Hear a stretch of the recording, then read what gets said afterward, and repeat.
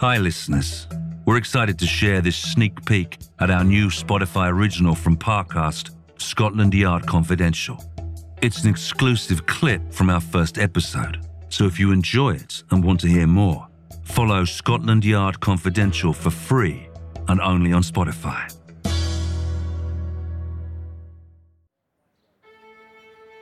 It's the morning of June the 30th, 1910, in London, England. In the city of Westminster, lamplighters busy themselves extinguishing streetlights as the city comes to life.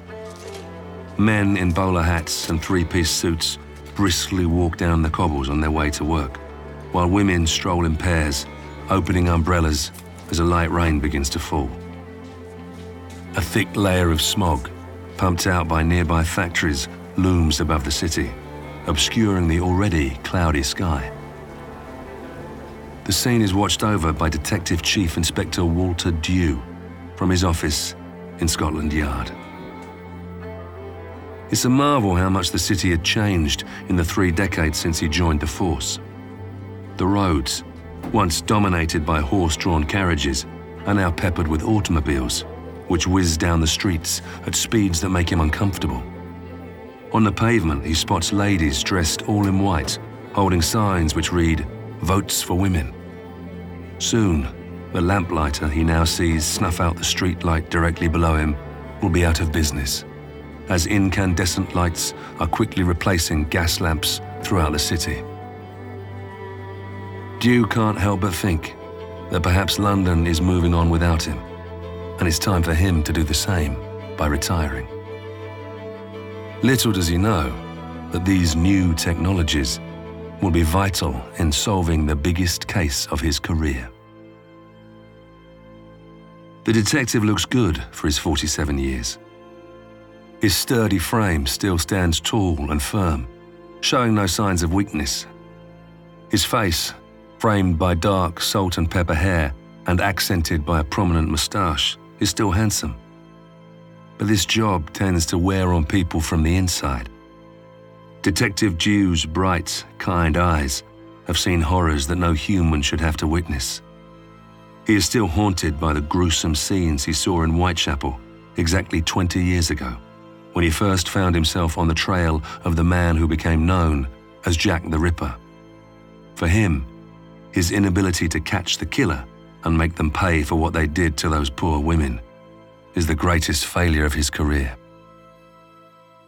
Maybe, he muses, he can leave it all behind, all the darkness and death, and start a new life with his beloved wife somewhere far away from the city that has taken so much from him. Fate, however, has other plans for Detective Dew. Suddenly his reverie is broken by the sound of knocking on his office door. It's a secretary telling him that Superintendent Frank Castle-Fröst wishes to see him. Dew follows her to Fröst's office, where he is introduced to John and Lillian Nash. John is a local theatre manager, and his wife, Lillian, is a music hall artist.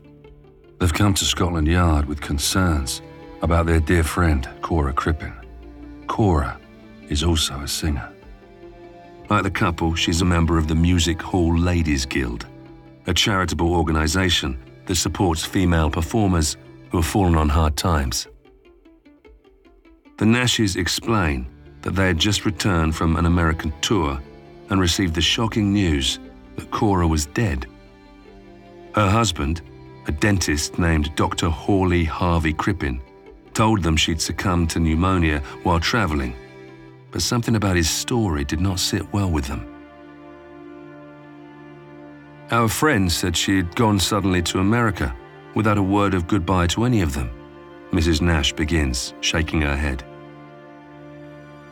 Detective Dew can't help but be a bit distracted by the large ostrich feather hat perched atop her dark curly hair. Naturally, we were upset. I went to see Dr. Crippen. He told me the same story. But there was something about him I didn't like, she continues, narrowing her eyes. Very soon after his wife's death, Dr. Crippen was openly going about with his typist, a girl called Ethel Leneve. After the Nashes finish their story, Detective Dew sits silently for a moment, going over everything he's just heard. He's fairly nonplussed. Most of what they've said can easily be explained away as a misunderstanding. These bohemian types have a flair for the dramatic after all. It appears they are more outraged by Dr. Crippin's indecency than suspicious he may have harmed his late wife. Still, he admits, the matter needs clearing up. He agrees to begin an initial inquiry. It will be an easy case, he assures himself. He'll ask a few questions, and in a matter of days, the Nash's concerns will prove to be unfounded. What Detective Dew does not know is that he is about to embark on one of the most significant cases of his career, one that he will later describe as the most intriguing murder mystery of the century. His wits will be tested, his movements scrutinized by the press, as the whole world is consumed by one question. What happened to Cora Crippin?